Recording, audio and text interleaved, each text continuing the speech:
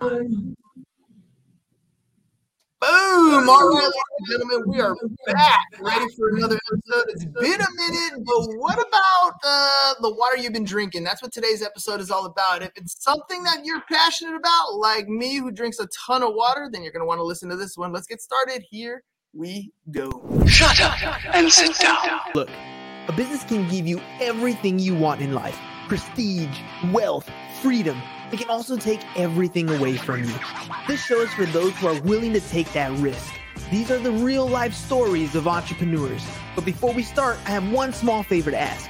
Please leave a comment. It can be advice, critiques, tips, feedback, or share this with someone because your engagement is the most valuable and most powerful form of social currency. So thank you, and welcome to another episode of Business Bros. Here we go. Today we have a visionary guest who's revolutionizing the water industry with innovative solutions for clean and abundant water everywhere. He's the CEO and chairman of OriginClear, a true disruptor who is transitioned from the tech world to becoming a leader in the green space. So join us as we explore his journey from driving tech success to empowering local communities with compact on-site water systems. Let's welcome to the show, Mr. Riggs Eckelberry.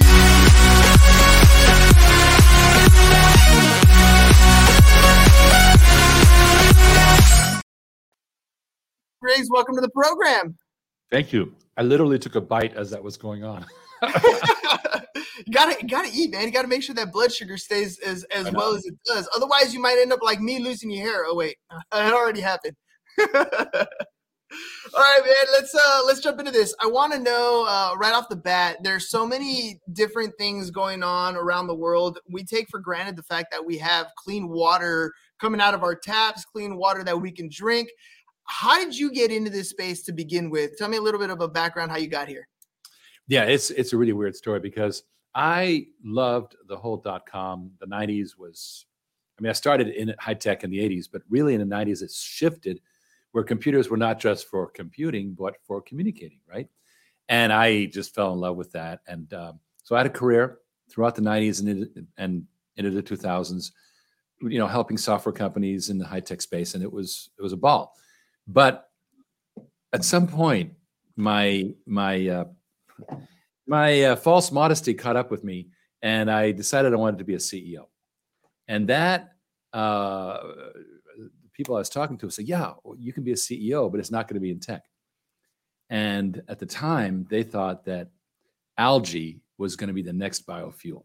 Mm.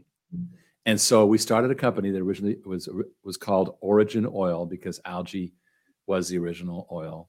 Just so you know, oil didn't come from dinosaurs. It came from vast amounts of algae that died and then became fossilized. So the idea is to recreate that process with fresh algae now.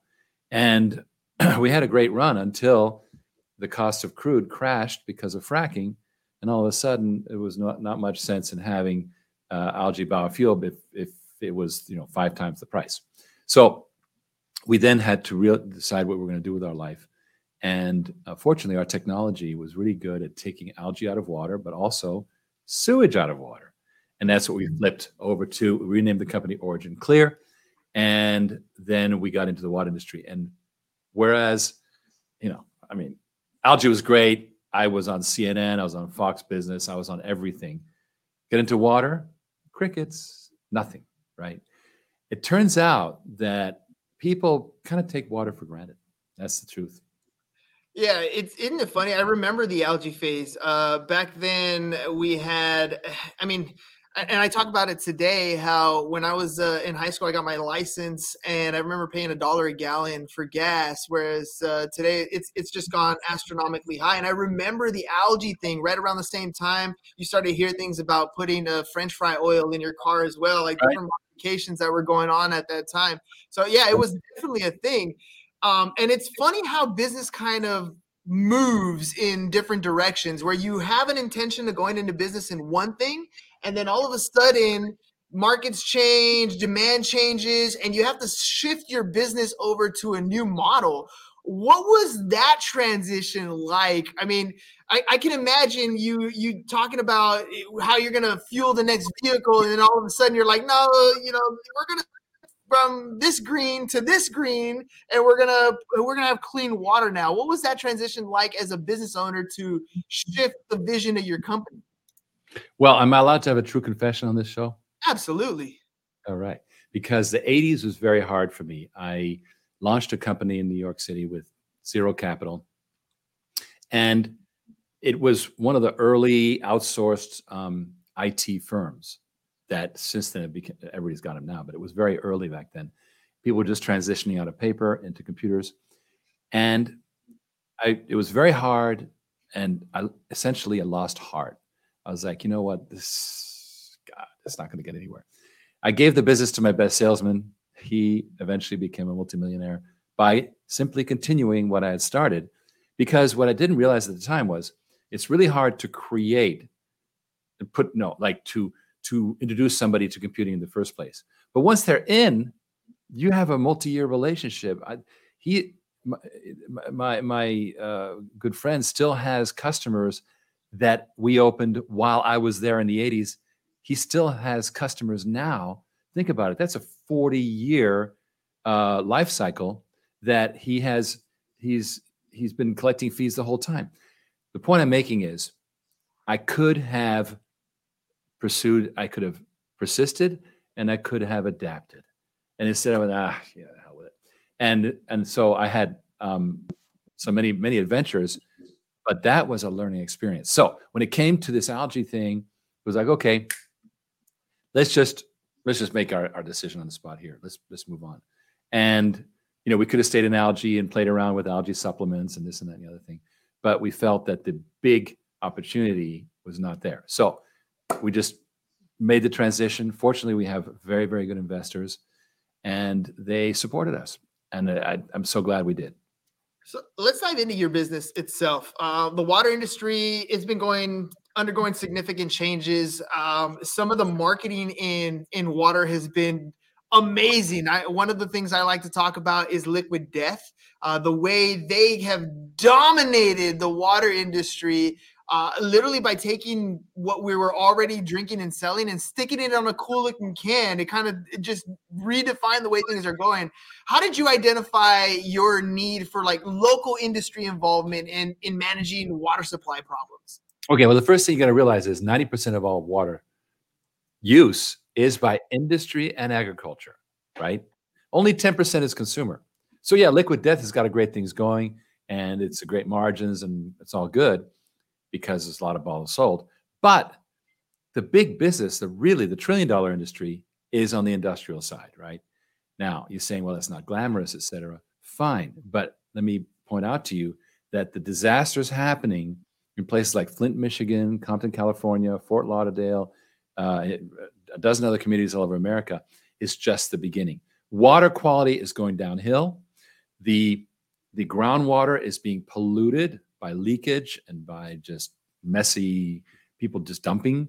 And we think of ourselves as an advanced country, but we were. I mean, we built the Hoover Dam. We built that huge Delaware reservoir system for New York's water, which created the best water in the world. New York water was famous.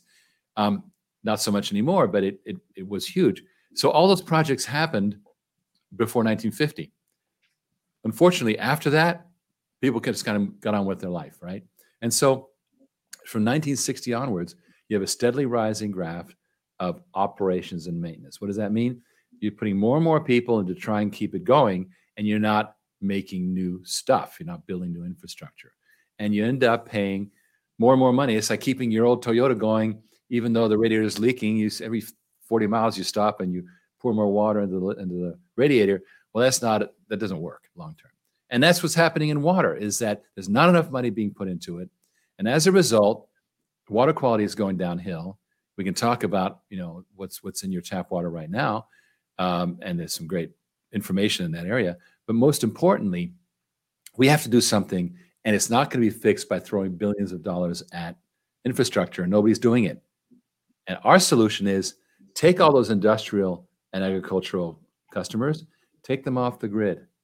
unload the grid so that it serves the people, right? Water is free in Ireland. Why is it not free in America? That's ridiculous. Well, it's not free because there's a lot of load from industry, which we can take off. And by the way, they love it. They love the idea because they can recycle. They can be safe from inflation. They get less regulatory issues. It actually is something that works for them. So that's what we're in the business of doing. So helping New York get that clean water probably is the reason why their pizza is so delicious. Or from what I hear, I've never actually had New York pizza other than the New York style pizza that's here in San Diego. But it definitely has a piece for it. Okay, so water is big in the agricultural space. So I'm going to ask you a direct question. Who is OriginClear targeting? What is the purpose of your company, and who are we going after as a customer base?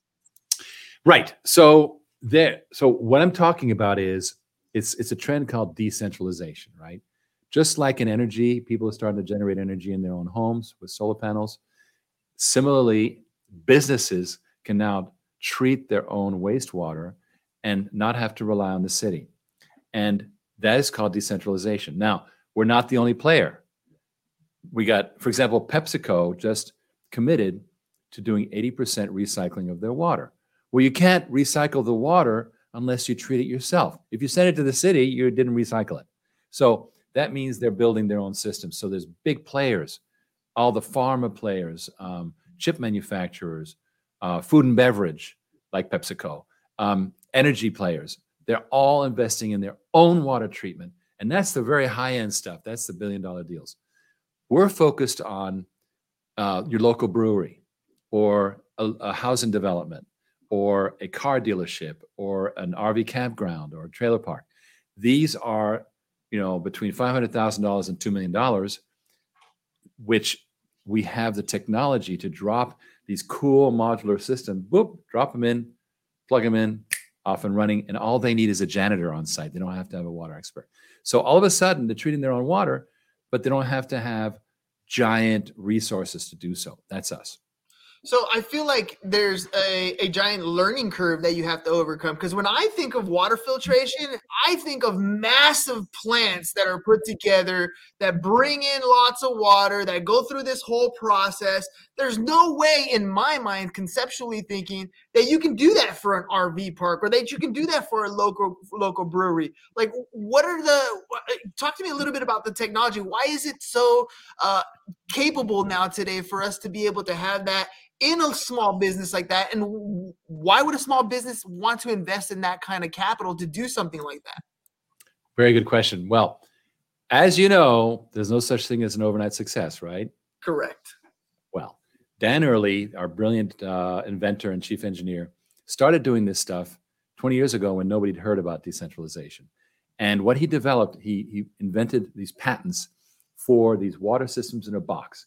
And it basically downscales those huge utility grade systems down to a point where they can fit in the corner of the brewery, 200 square feet, you're set. And he also set it up so that it was essentially self-operating with the remote controls, with very robust process.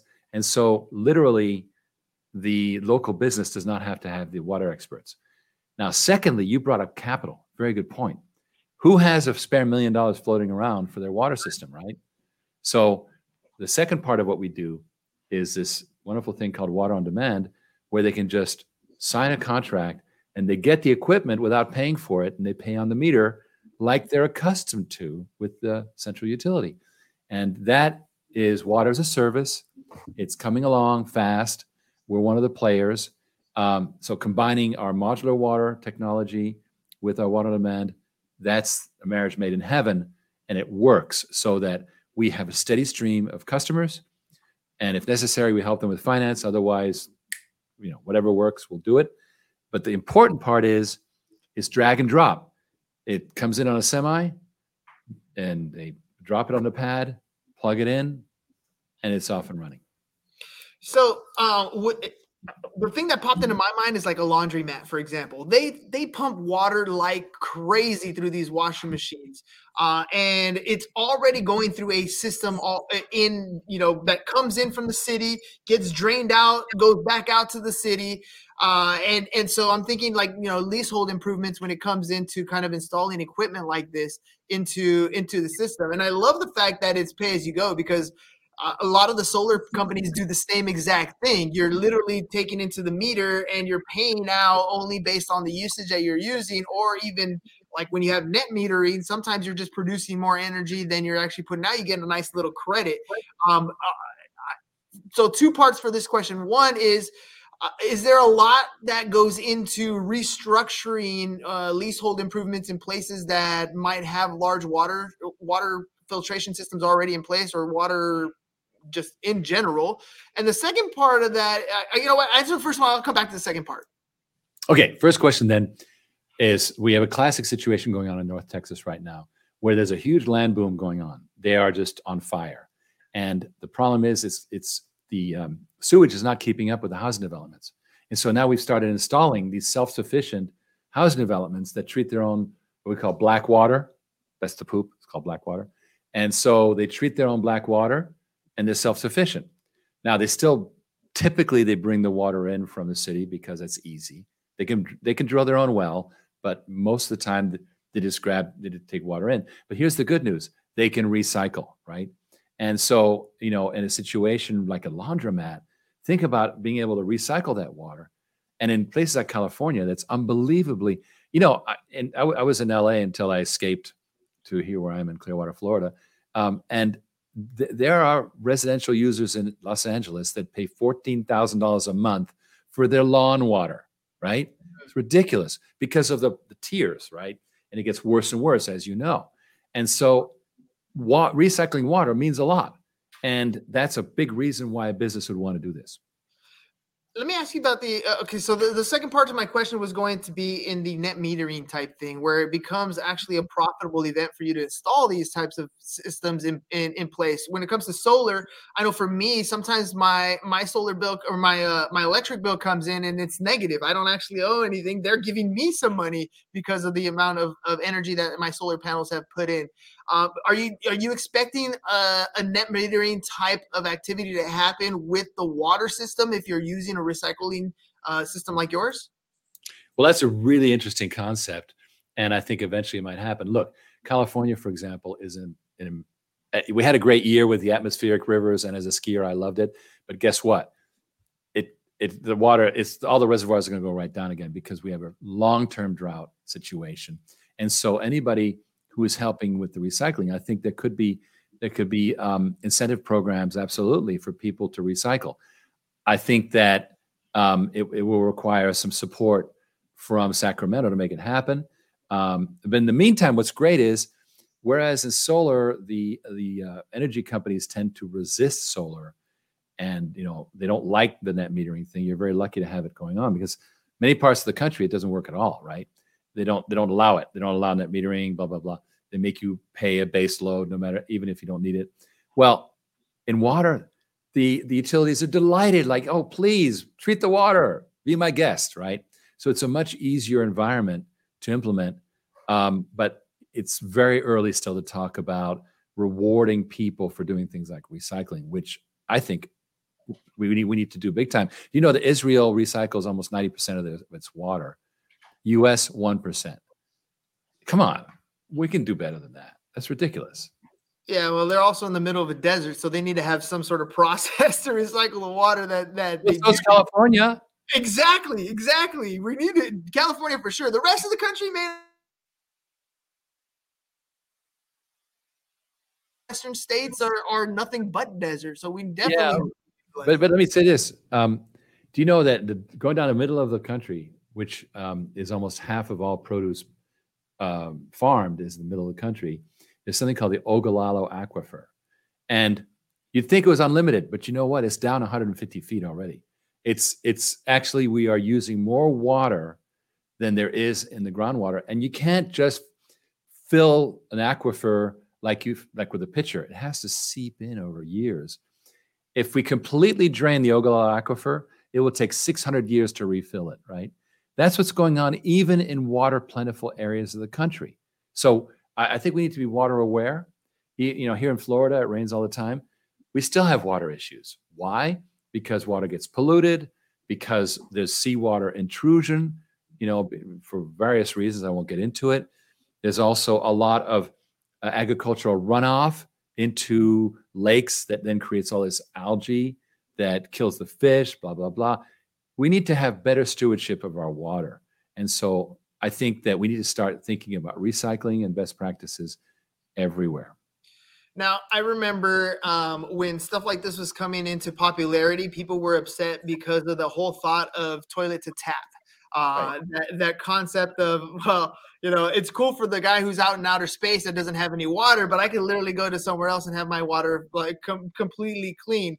What do you say when people are like, worried about the toilet to tap water? Well, it's not necessary to make drinkable water from your recycle, right? We see it you often see it on the side of the freeway. This sprinkler is using recycled water. You don't drink it. Don't drink that water. Why? They took water that was cleaned up enough to put back in the ground, but it's not potable. It's not drinkable. So that is the first step, is to get widespread recycling.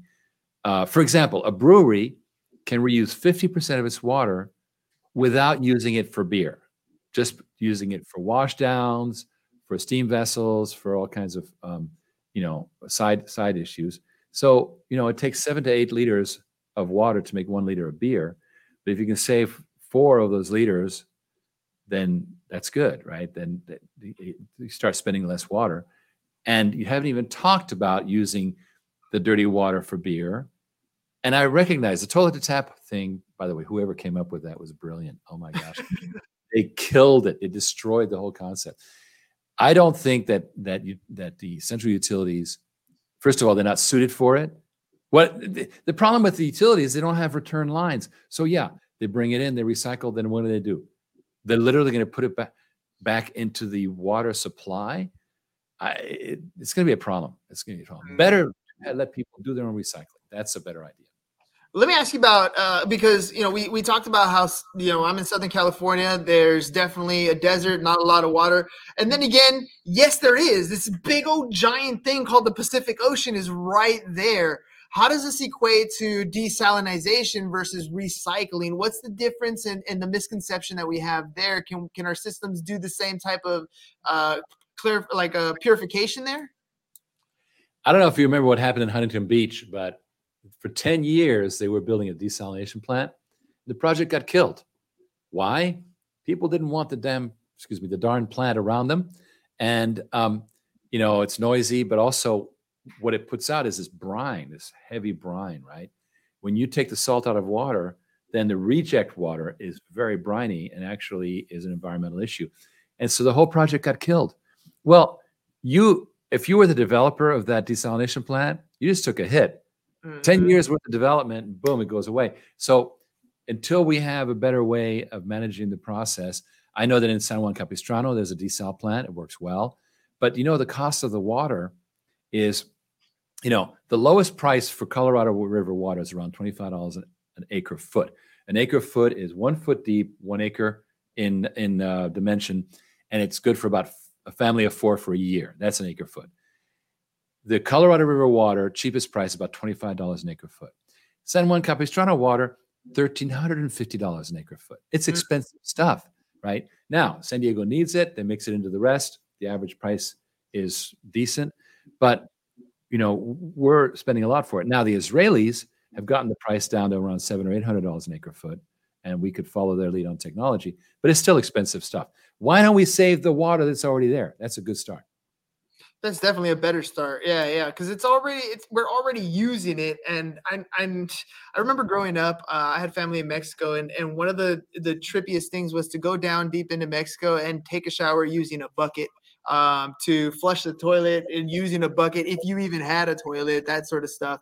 The recycling methods are already in place. I love seeing things like I saw how the Japanese have a where you wash your hands right over the toilet, so the water gets recycled and goes back into the toilet. Some of these things that people already have been implementing, we're not really implementing here in the US. What's that pushback that you're getting? What's the holdup for this being more mainstream than it is today? Right. I say there is pushback. For example, 25 years ago, Australia did a huge, what they call gray water project because they had a big drought. And that is where all your shower water, your washing machine, dishwasher water gets collected, filtered, and reused for the same purpose. And it worked out well. But here's the problem. In order to do that, you have to have separate pipes, right? They're called purple pipes. And these purple pipes, because you're going to have to divert the water from those sources. So you got to do some plumbing. And we're just not into it. At the residential level, we're just not doing it. I'm in a brand new development here. It was launched in November 2021. We don't have purple pipes. It's brand new. People are building buildings right now that are not equipped for gray water recycling. Better, and this is why we said, you know what, let's focus on the 90%. Industry and agriculture, they're into it. They have big water bills. They have, one of the problems we have in water is that the water rates are going sky high. A lot of people having trouble paying their bills and water. And so that's true of business as well. So they get a contract where that's the rate increases are limited and stated up front. Secondly, as I said, they get to recycle. And thirdly, they don't get bothered as much by the city. They do their own thing. As long as they maintain standards, everything's fine. That's very attractive these days. All right, well, we're getting low on time, so I want to make sure that if you basically get to talk to the people who you are targeting. So if people want to reach out to you, who's this ideal person that you want to talk to, and what's the best way to get in contact with you if they're looking to do something like this? Well, we have no problem with getting clients. We have them coming in droves. But I mentioned that there's a way for these businesses to get help with their capital costs, right? The upfront cost. Well, what we do is we have investors for that. People can invest in water equipment. It's called water on demand. And through that process, they end up getting royalties, which is basically a piece of the pie, piece of the income forever, for as long as that fund exists. And they get a piece of our company. So if people are interested in getting royalty, ongoing income from water, they should go to invest@originclear.com, and we'll be happy to discuss it. It's exciting. Yeah, I mean, think about that, ladies and gentlemen, as an investment opportunity. I don't know about you guys, but the lifetime value of a client is always big. And for a client to be able to get paid continuously on the water usage, that is never going to go away. It sounds like it's a pretty good investment. What's that investment like? I know that usually investments like this are geared towards accredited investors or specific criteria. What's that process like? Well, you're right that a lot of our fundraising has been with accredited investors. They have to make at least $200,000 a year. But we also have these crowdfunding programs. We just finished one where we'll start another one in the fall. What I suggest people do, they go to OriginClear.com and just sign up for my weekly briefings every Thursday night. They get to hear all these exciting things. And, crazy. I comment on all kinds of crazy things, including energy inflation in Europe, whatever, but it's fun. And I don't know why I do that, because it's got nothing to do with water, but it does relate to inflation, which, as you know, is in many ways out of control in Europe. And so that relates back to why people need to invest in something that is inflation capped. And so the point I'm making is, come to my site, register for the briefings, get on our list, and then you'll be hearing about, if you're not accredited, you'll hear about opportunities to invest a small amount of money in something really exciting. And that's awesome, because some investments don't have a nice return. The ability to have a royalty is huge. So Riggs, thank you very much for coming on the program. Ladies and gentlemen, look, that's what it comes down to. You want to have clean water. You want to have water usage in a recycled manner, and you'd like to make some money off that. I mean, I don't know. Sometimes a drip could be annoying, but if that drip is coming in a royalty, you're going to absolutely love it. So make sure you guys go to originclear.com, check it out, sign up for the newsletter, and that way you're aware and you're in the now of different investments that you can take advantage of, that are royalty paying. So make sure you guys check that out one more time, originclear.com. Riggs, thank you very much for being on the program. Ladies and gentlemen, we'll catch you guys on the next one. Peace. And we're out. It's over. Go home. Is your business in need of marketing? Try starting a podcast. But not just any podcast. Podcast like a pro. We can show you how to take your business from being invisible to becoming a brand people trust. Go to www.businessbros.biz to get started today.